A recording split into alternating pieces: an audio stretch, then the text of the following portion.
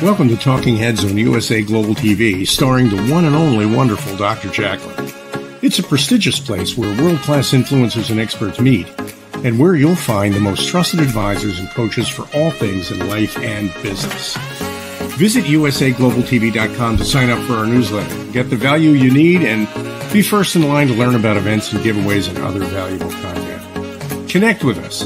Email Dr. Jacqueline at usaglobaltv.com to talk about how you can become part of USA Global TV.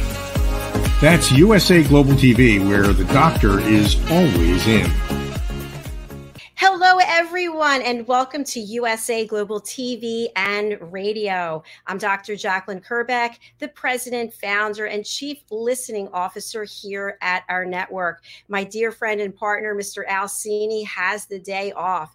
You are in a real treat for the Business Talk Show. This is a show for business people, and it's very interesting because our guest today has extensive experience, not only in the military, not only in the corporate world, but also in his own businesses. He's a serial entrepreneur. He's the success incubator, and he has wisdom, expertise, and knowledge to share with us today. Let's welcome Mr. John Knotts from San Antonio, Texas. Welcome, sir. Welcome out. I am looking around to see who you're talking about here, but I guess that would be you. I really enjoyed our conversation backstage and just doing the research, your LinkedIn and the information you sent over. We were chatting about the fact that my understanding from Mr. Cini is there are 6 million coaches on LinkedIn.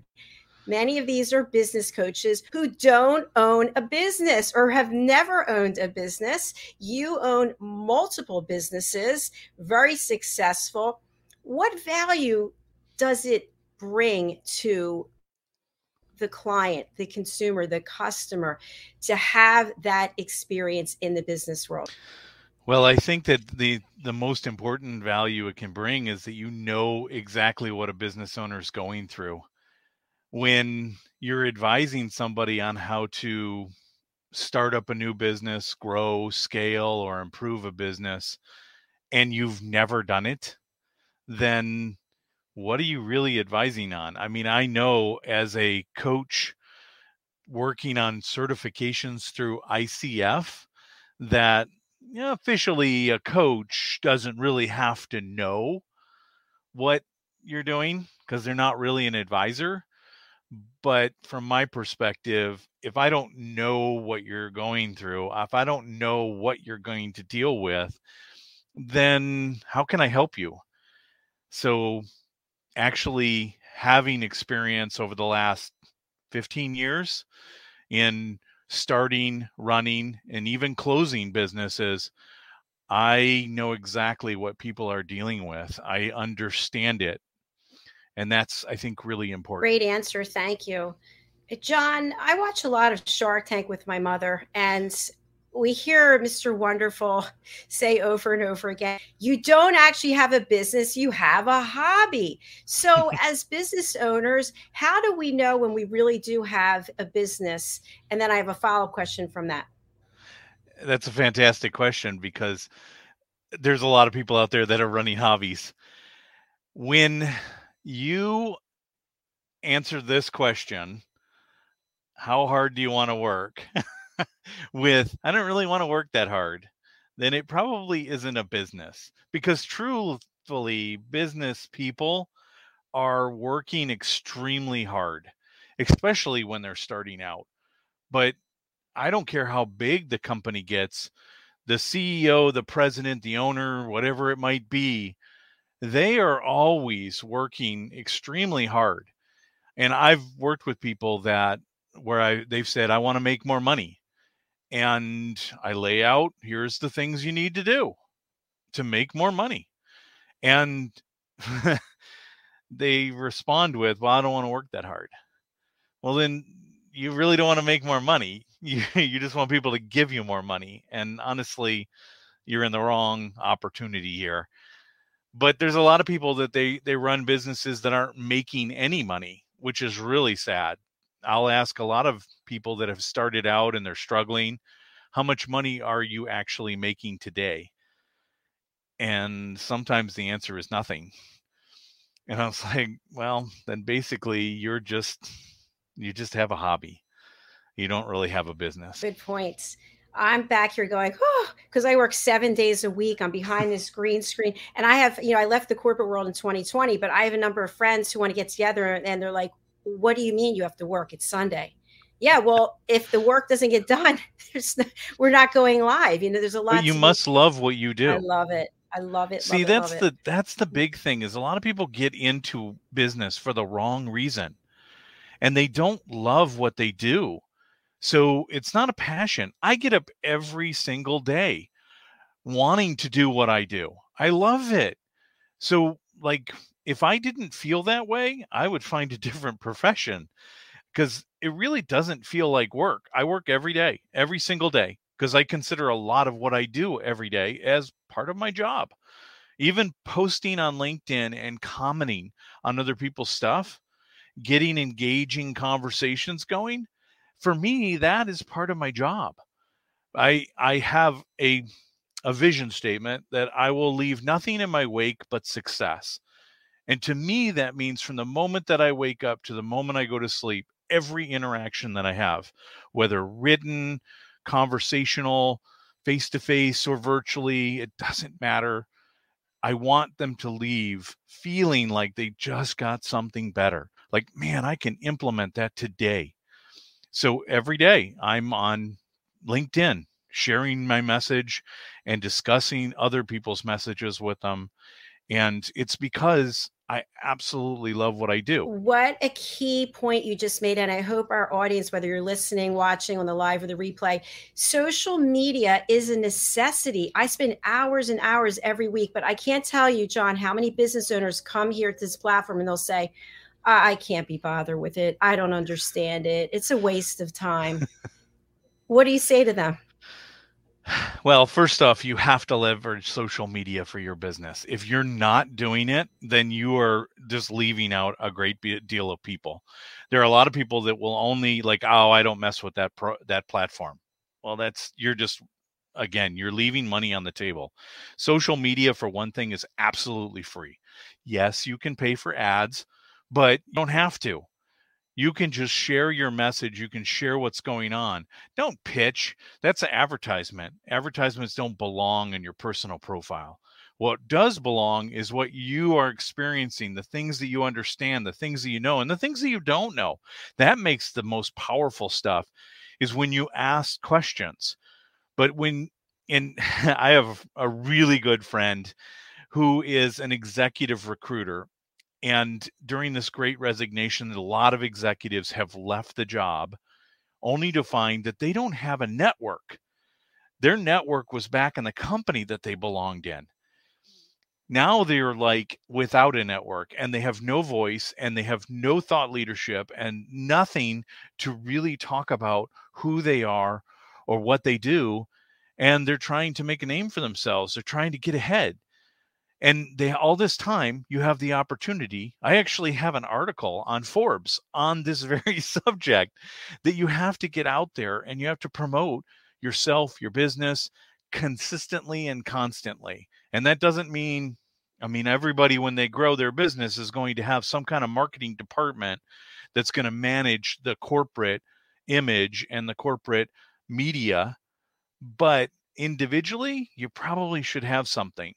And if they're just like, I'm not interested in that. You're not interested in connecting with people and people won't know who you are. And connection is key. I agree with everything you just said. People retire from the corporate world and now they're no longer relevant. They had a big job and a lot of power. And as soon as they step down from that, it's kind of like, oh, you're an outsider now. So I hope people are taking notes because these are key points. You have, in addition to being a business coach, you also have other businesses in other areas. You are a Toastmaster, a published author, a professional speaker, a doctoral student, and you have diverse interests. So I'd like to find out from you. I've been told prior and even now that I'm interested in too many things. I'm too curious. And I love learning new things and I incorporate them into what I'm doing. What are your thoughts about that? Are we supposed to be in the straight and narrow, stay in our highway? So I have a question kind of back at you is like, why do you do the things that you do? If I you love do them. them with purpose, no, this Yes. is really important. See, for the last 22 plus years, I've been following a strategy. I know exactly what I'm doing and why I'm doing it every day. Every conversation, every activity I do is a determination of whether or not it is moving the needle on my goals. So I'm learning a lot of things. Obviously, these are real books. This isn't a made up background. I have a lot of interests, and those interests are very specific to what it is that I'm trying to be in my life, where I'm going in my life. A lot of people, they kind of just do stuff like, oh, I was just talking to one of my coaching clients last week and he said, I'm writing a book. I said, why are you writing a book? And he started to explain to me what the book was about. And I kind of listened to it for a while and I said, why are you writing a book? Like, what purpose does it serve for your life? And he really couldn't answer that. He just thought it would be a good idea to write this book. And that's the big thing that we really have to determine. We can be super busy doing all kinds of great things when they have purpose. But if we're super busy, and up until 35 years old, I was super busy doing stuff that was leading nowhere. And then 22 years ago, everything changed and my life developed purpose. And suddenly everything I did, college made sense. The specific courses that I was taking, that made sense. I knew what I was working for. It wasn't about getting a diploma. It was about getting the knowledge that I needed to be able to show that I am capable of doing this. Every certification, all my networking activities, Toastmasters, and writing books. All of this stuff has led to that effort. So my question is always, why are you doing it? And that is a great question. And I appreciate your sharing your background and this approach you use with your clients. I would say for myself, when I was in corporate, I did a lot of things that really didn't have purpose. I think it was because I was bored with where I was. And I thought, oh, let me try this and let me try insurance, real estate. And today I am so focused on what I'm doing that I'm always regularly turning down things to do because it doesn't fit in with what my goals are. And I think people think I'm a recluse, but I'm really not. I have a limited amount of time on this earth and I'm doing what I need to do to make a difference. I would say that all my networking activities take place of that fun time, because I find that so we only have the same amount of hours in the day. We all do, right? Well, the opportunity is to figure out how do you best use those hours. So I call it productive versus non-productive time. When you're looking at your life, everything productive in your life is moving you towards your goals. Everything that's not productive in your life isn't. Sitting and watching TV, cleaning the house, sleeping, these things are all non-productive. It doesn't mean they're not necessary, because non-productive could be non-productive but value added, like I'm reading a good book but it's not associated to my goals, or I'm painting because it expands my creativity but it's not really focused on my goals. Or it could be it's non-productive but it's required. I have to eat, I have to sleep, and I do get good sleep too, but it's not going to help me with my goals. It's going to help me with my health. We can figure out in that non-productive space, what are the things that are not helping us reach our goals that either we can stop doing, like watching useless TV shows, or we can outsource it, like mowing the lawn. It needs to be done. It has to be done, especially if you live in an HOA, but you don't have to do it yourself. You can outsource that. You can have somebody else do it, unless it's part of your health regimen. But those things are really important that you figure that all out. Extremely important, yes. And what about as business owners, and I have been guilty of this, I've taken a step back, but we're so heads down working in the business instead of taking a step back and sort of like flying over like an eagle and saying, okay, what are we doing? Where are we going? What's our goal? Are we on point to get to where we need to go? Instead, we're like, I have to do this, I have to do that. And it's almost like we're juggling balls at a circus that no one's attending. So what can you share with our audience about that? So everybody uses this in the business, on the business concept, but very few people actually know how to get themselves working on the business and getting working out of the business. What happens is that when we start out a business, we tend to do everything, especially solopreneurs. We're doing all the marketing. We're putting out the newsletter. We're doing all of our social media. The thing is that as a business owner, you need to create your organizational chart. All right. That's like, in my book, that's step 3 of scale. Creating the organizational chart and how you are going to deliver your operating model, your operations. So when you do that, you put your name in every single box of that organizational chart because you're doing all the work. Understanding now that marketing, I'm doing all the marketing myself. Now I have to make a decision. Do I want to get myself out of that job? And if I do want to get myself out of that job, then I need to find the right people to replace me, and I need to give them the right processes, the right approaches, the right programs to effectively do that job. Because I've probably been tying it together with baling wire and just kind of making it happen. But if you do that, if you create this organizational chart, which all of my clients, this is one of the number one things they have to have, and they put themselves in all the boxes, they can understand, is it really worth it for me to do that job? Or do I need to outsource that? Or do I need to just get rid of it? But if I do outsource it, I need to make sure that I'm getting the right person and then I have them set up for success. So often we hire somebody to take on a role that we don't even understand. And then we wonder why it's not working because we never really defined the role. We never designed how it should work. We never set any processes in place.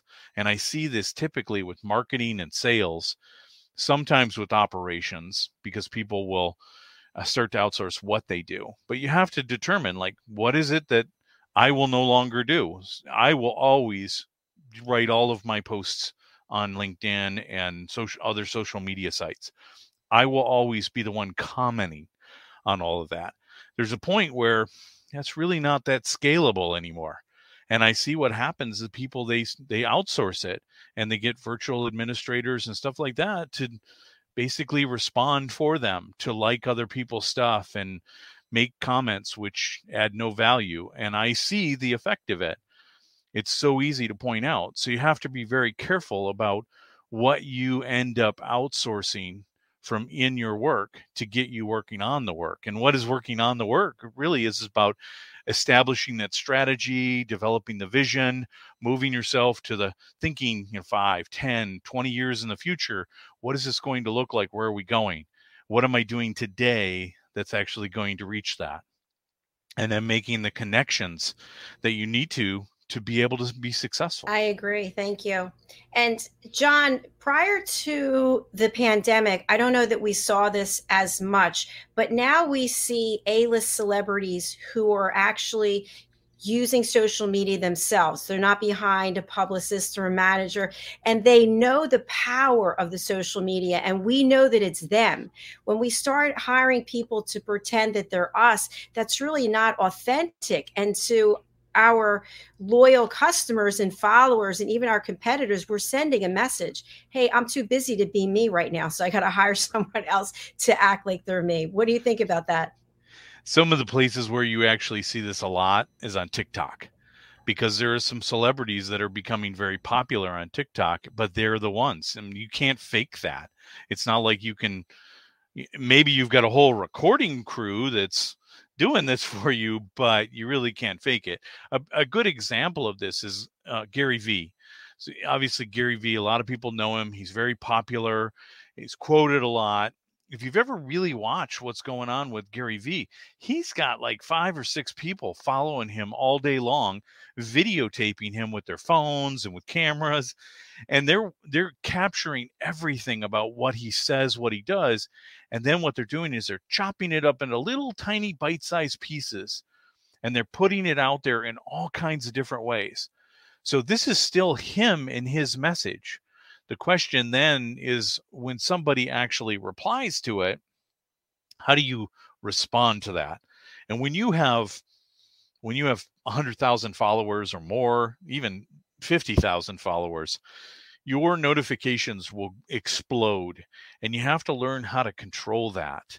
But the challenge is having that authentic voice and being able to respond to people is always going to be a challenge as you grow, because that scale it's just so hard. So you have to think through now, if you're just starting out in social media, how am I going to do this when it grows? How am I going to do it when I double my notifications and my emails are like 100 a day, and I'm trying to just respond to people? And I know I've worked with people that they're dealing with this right now, and they have responses in their inbox that say, sorry, I've got a lot of messages, I'll get back to you as soon as I can. And they're just deleting things because they just can't respond that much. But you have to scale. This is a good point, is that business scale is all about preparing for the growth. If you're trying to scale a business because you've grown and now your business is breaking, you're in trouble. You need to be thinking about now, how could this grow? I just talked about last week scenario planning, and actually thinking about what if scenarios, realistic stuff, not like aliens coming down and taking all your staff. I'm talking about realistic things that might happen in your business that could be a really good thing, but turn out to be a really bad thing if you're not prepared for it. And when we talk about scalability, at what point should we as business owners be putting together an exit strategy? Is that when we first open, we're already thinking about the end? When do we actually set something up for that? That is, so it should be part of your, I believe that there should be 2 strategies in your business. When you're starting out and you're small, it's a strategic business plan. Everybody knows the business plan. You can download it from the internet. I don't recommend that you do that, because it always lacks the strategic part of it. But if that strategic business plan contains all of the elements that you should have as far as strategy in an organization, as your organization grows and it develops a marketing and a finance and a human resources, all these teams that are separate, and it's not just a couple of people that are running things, then what happens is you just go to a strategic plan, and then all the operational business plan aspects of it are spread amongst those different departments. Marketing is figuring out what its strategy is to deliver on the strategy. Operations is delivering their strategy to deliver on the business strategy. So that strategic plan becomes higher level. Part of that initial strategic planning activity is that you identify, what is your expectation with this business? Where are you taking it? Are you building to sell? Are you building to give to your kids? Are you building because you want the people that you work with to take it over? So my wife and I, we own a 100-acre horse farm. We were talking about this before the show. And it's one of the largest equestrian facilities in San Antonio, Texas area. We have 40 horses on property. I have a property manager that has been with us since the very beginning. And we have a barn manager, and they have gotten married. And we've already sat down with them and said, listen, we don't have any kids. This is going to be your business. We're going to hand this business over to you. So we're already prepping them to learn how to take over this business in the future. You got to be thinking about that. I had a client here locally who ran it was a specialty items creation program where you can get logoed shirts and business cards, the common, printing type business. And his intention was to give it to his kids, but his kids were still young. And unfortunately, he passed away. Nobody was prepared to take that. As a matter of fact, nobody even knew how to contact the customers that he had worked with to let him know what had happened. That's because he never really planned for it. He knew what he wanted to do, but he wasn't putting everything into motion. And we've made sure that everything that we're doing is in motion. So the moment that you sit down and you start even thinking about a business, think about, what is your expectation of this business? Am I going to stay with it until I'm not going to do it anymore and I'm just going to stop doing it? Or am I going to give it away? Or am I going to sell it? Got to make those decisions up front. Everything you're saying is really resonating with me, and I'm sure it is with our audience as well. While we're in the process of growing, at some point, we have to trust other people. We have to trust other people with our baby. Our little baby was small, and now the baby's starting to grow. And sometimes, I speak from personal experience, sometimes it doesn't work out so well, and you get burned. And then you're not so likely to reach out again. But we have to put that aside, don't we, in order to grow the business? In certain areas, yes. There's a couple ways to grow a business. Okay, growth means more revenue. That's really all it means. You can grow by getting more customers. You can grow by adding more products, more services. You can grow by bundling, but you can also grow by raising your rates. And you can just work with the same amount of clients for more money and still make more money. So there's a decision that you have to make, but there will come a point where you have to make that decision of, in scale, do I need to hire somebody or do I need to outsource something to somebody? And really what is important, and we've learned this with our horse farm, is that we've gone through like 5 barn managers since we opened up. Some of them seemed like they were the right person. And then as we grew, we knew what our vision was. We knew where we were going. But when we started to grow, that person wasn't comfortable in that position anymore. And they had to move on because they weren't doing a very good job. And they knew it. But that's one of the big things when you're doing this and you're starting to hire and you hire the wrong person.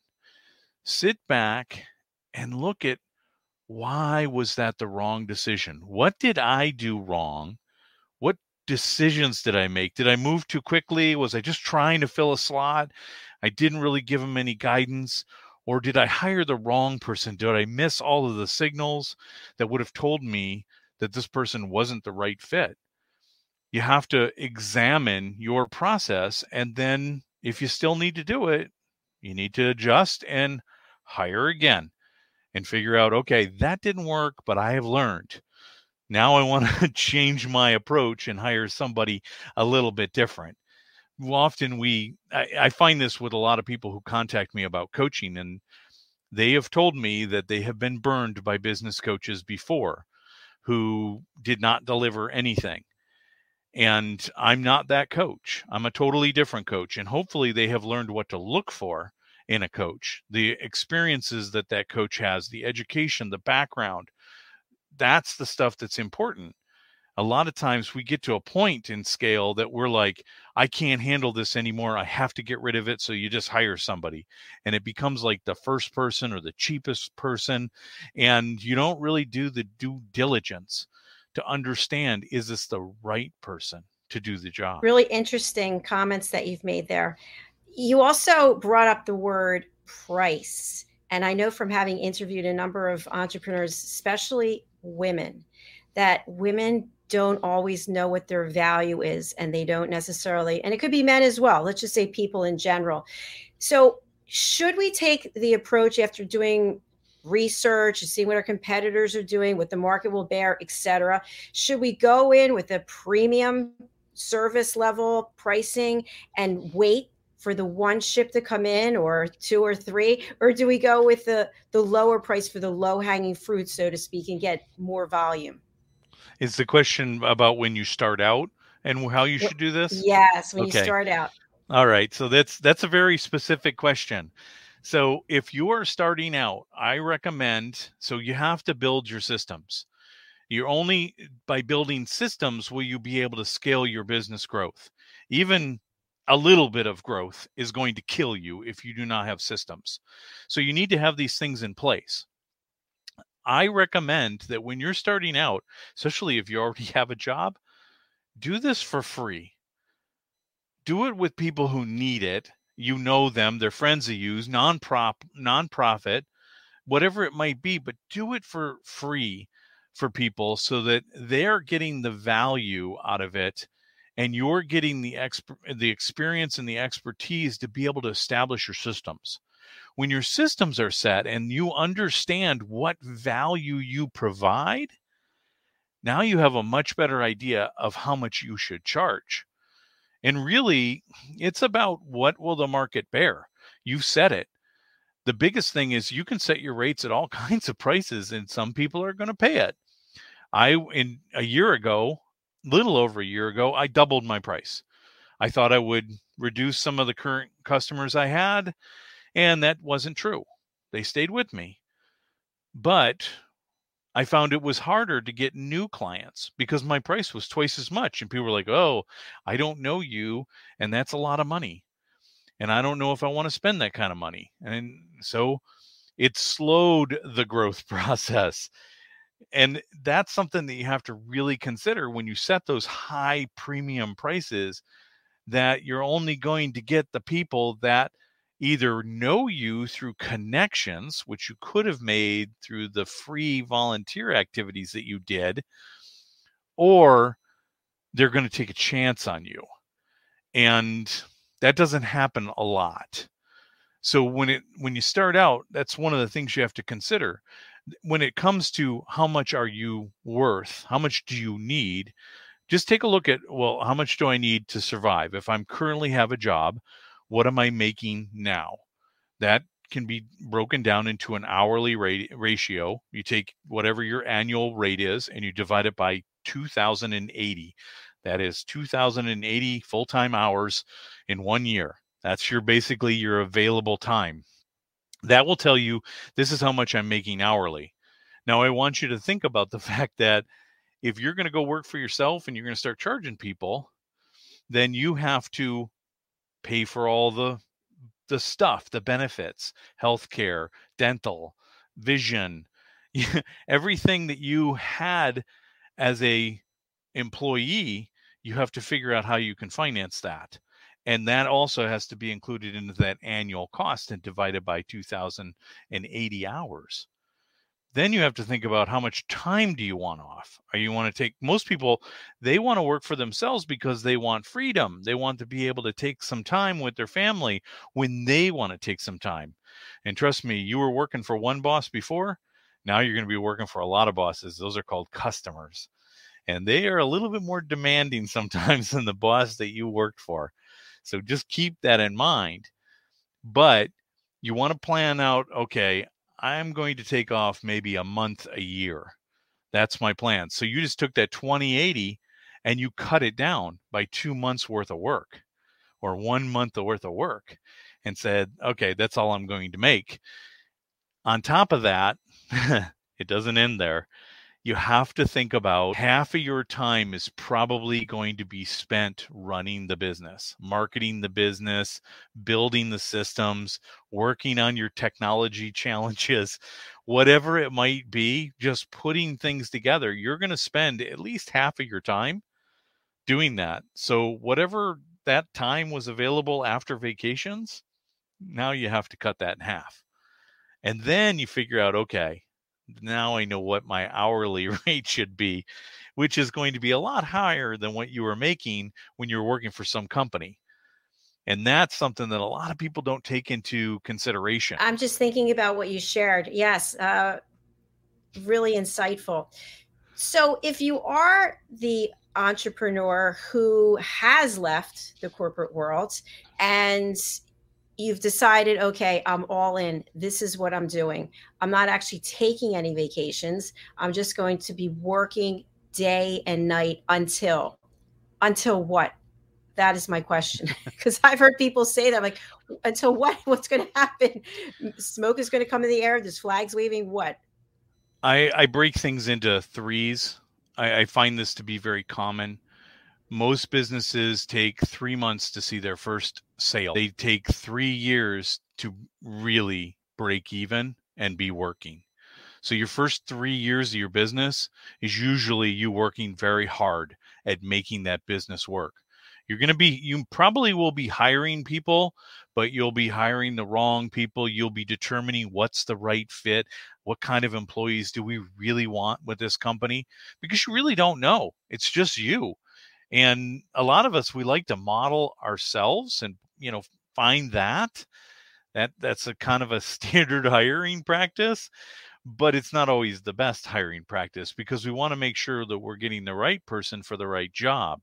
They talk about that in the entrepreneurial operating system, getting the right person in the right seat. That's really important. So when you're thinking about how long is this really going to take, you're going to have to plan to give it some time. You're not going to be making money right off the bat unless you already know somebody as you're walking out the door that's in your personal network that's going to hire you.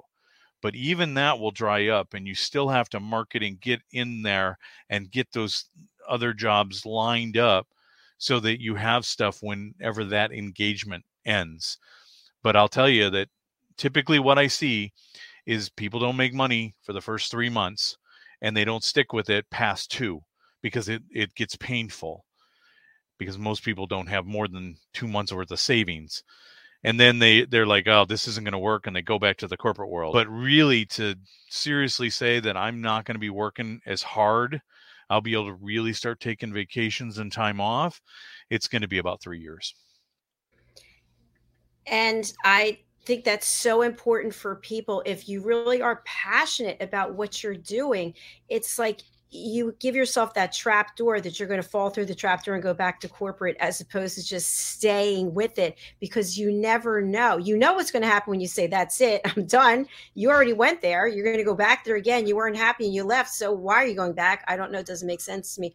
But I do hear it over and over again, John, that they can't deal with the uncertainty about where the money's coming from. People talk about the money all the time. And meanwhile, there's such abundance that we get from being passionate about what we're doing and helping other people. Yeah. So Reid Hoffman, with his book, Masters of Scale, he talks about there is no plan B.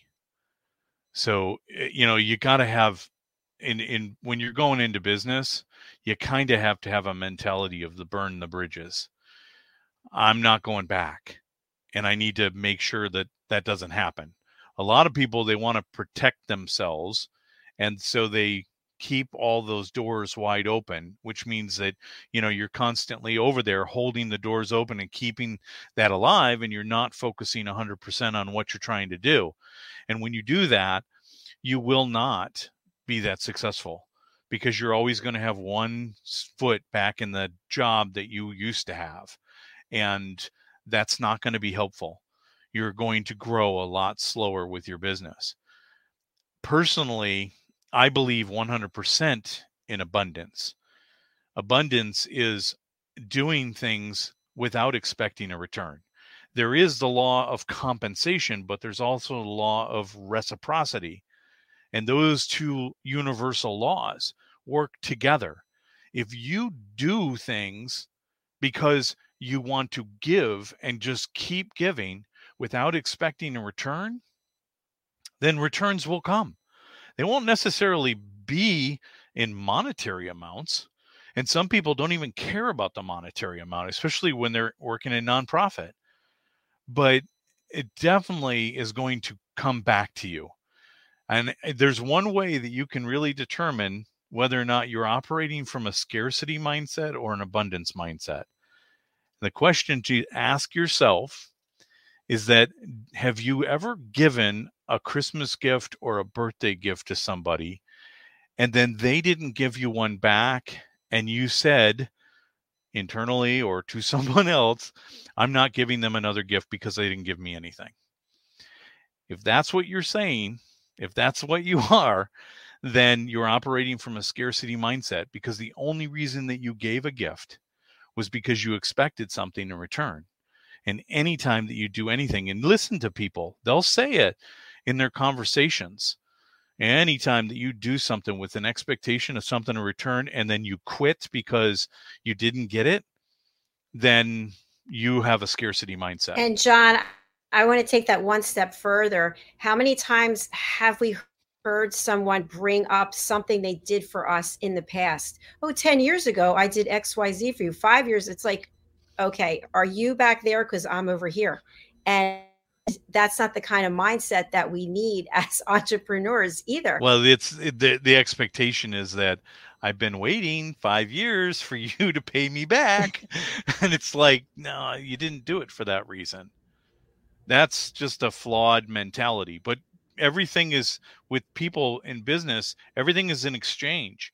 If I do this, if I put this much work into it, then I'm going to get this much out of it. They don't really see. When I was in the military, there's this thing about perceived and earned benefit. This was like a very good lesson from a senior chief master sergeant in the Air Force. And he was talking to me about this, that people, we go into things with this perceived benefit. I'm going to do this. I'm going to get this back from. We don't pay attention to the things that we're getting out of it. Like every experience we talked about, you hire the wrong person. Do you look at it like, oh man, I gave that person a job and they didn't do, and I wasted my time. It's all blah, blah, blah, me, problems. I'm a victim.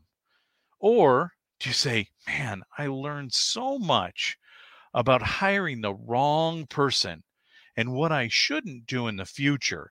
And I'm really glad that I was able to give that person an opportunity to maybe even learn from themselves what they don't like doing or what they're not good at doing. And I've learned that this is how I need to change maybe the job or myself or the company as a whole. That's a totally different way of looking at it. And now you are putting yourself in the creator role. Now, all these things work together. The people, they want to talk about mindfulness and emotional intelligence and the victim role and all this stuff. It goes in, it's one big system of things that are happening. And it's how we respond to things and what we look at and what we expect from them. And when we do stuff for no expectation at all back, they're just giving, then people will recognize that. John, I have thoroughly enjoyed this conversation with you. I didn't even run the sponsorships and we're over time. So that just goes to show you. I hope you'll come back again. Everybody check out the sponsors. I'd love to continue this conversation with you and also talk to you about the horse farm. I think people are really intrigued by that. I know I am, and just communing with the animals and also having it as a business. So please do come back and see us. Before you go, you mentioned to me backstage that you have a very full schedule. You're not necessarily looking for more clients. How can our audience assist you, and how can they reach out to you? What would you like people to take away from this? So join me in the conversation. I was just writing a piece for a magazine on systems thinking. And one of the things that you do or can do to grow your systems thinking mindset is by encouraging people around you to grow into, we'll use the overused term mastermind. But basically, you get those like-minded people that want to talk about the same things and have those conversations. Just last week, individual that I had met through LinkedIn, we had a conversation, a one-on-one, and it was fantastic. And he asked me, he's like, how do you determine when you've never met anybody on LinkedIn that this is somebody that's actually going to add value and help you, and you really spend time working with them? And I mean, that was a really deep question. Didn't exactly have the answer to it, but what it did is it really made me think about, what do I look for? Who am I looking for? And what do I do when I find that person? How do I engage with them? Because it's not just about engaging on my posts, but it's also me going and engaging on yours and creating that environment of learning, lifelong learning, as you've talked about. I'm big into that. A lot of different things I could talk about on that too. But I think that that's the biggest thing, that if somebody's like, man, I'd really like to help out John, well, help me out by building on my what I don't know that I don't know list, because there's a lot of it. We don't know a lot of things, and we only through conversations and discussions can we evaluate that and then fill in the blanks that we don't even know exist. Thank you for that call to action, John. And for people who are not able to read the banner or they're on the radio, can you please give your contact information? So it's John, John, .Knotts, Knotts. Yes, I am related to Don Knotts. He's a cousin. I am the owner of Crosscutter Enterprises, and the email address is john.knotts@crosscutter.com. The website is www.crosscutter.com. That's CROSSCTR.com. And you can find me on LinkedIn. I'm always there. Thank you so much. And thank you to Mr. Al Cini, who connected us. And we're sorry, Al, that you're not with us today. You missed a great show. Miss you, Al. We missed you, Al. And again, John, I cannot thank you enough for sharing all of this vitally important information for me, as well as all of the other business owners out there. Awesome. I hope it helps somebody. Definitely. You helped me for sure. All right. We'll look forward to seeing you again on this or any of our other 28 shows. Awesome. Thank you. Thank you. Bye. Thank you to each and every one of you who watch our shows or listen to our shows, whether it's on the live or the replay. We did send out our newsletter today, the Global Post. So if you haven't seen it, please go over to our website, usaglobaltv.com, and you can subscribe there. Our next show is coming up. It's a show for men, by men, about men. And our host and moderator is Mr. Roland Friedel, and he brings men from across the world to talk about men's issues. The show is called Wild at Heart, Bonfire Talks, real, authentic, uncut. You won't see me there. I'll be behind the scenes, be producing the show. Thanks again to John. Thank you to Al, and thank you to each and every one of you. We'll be back shortly.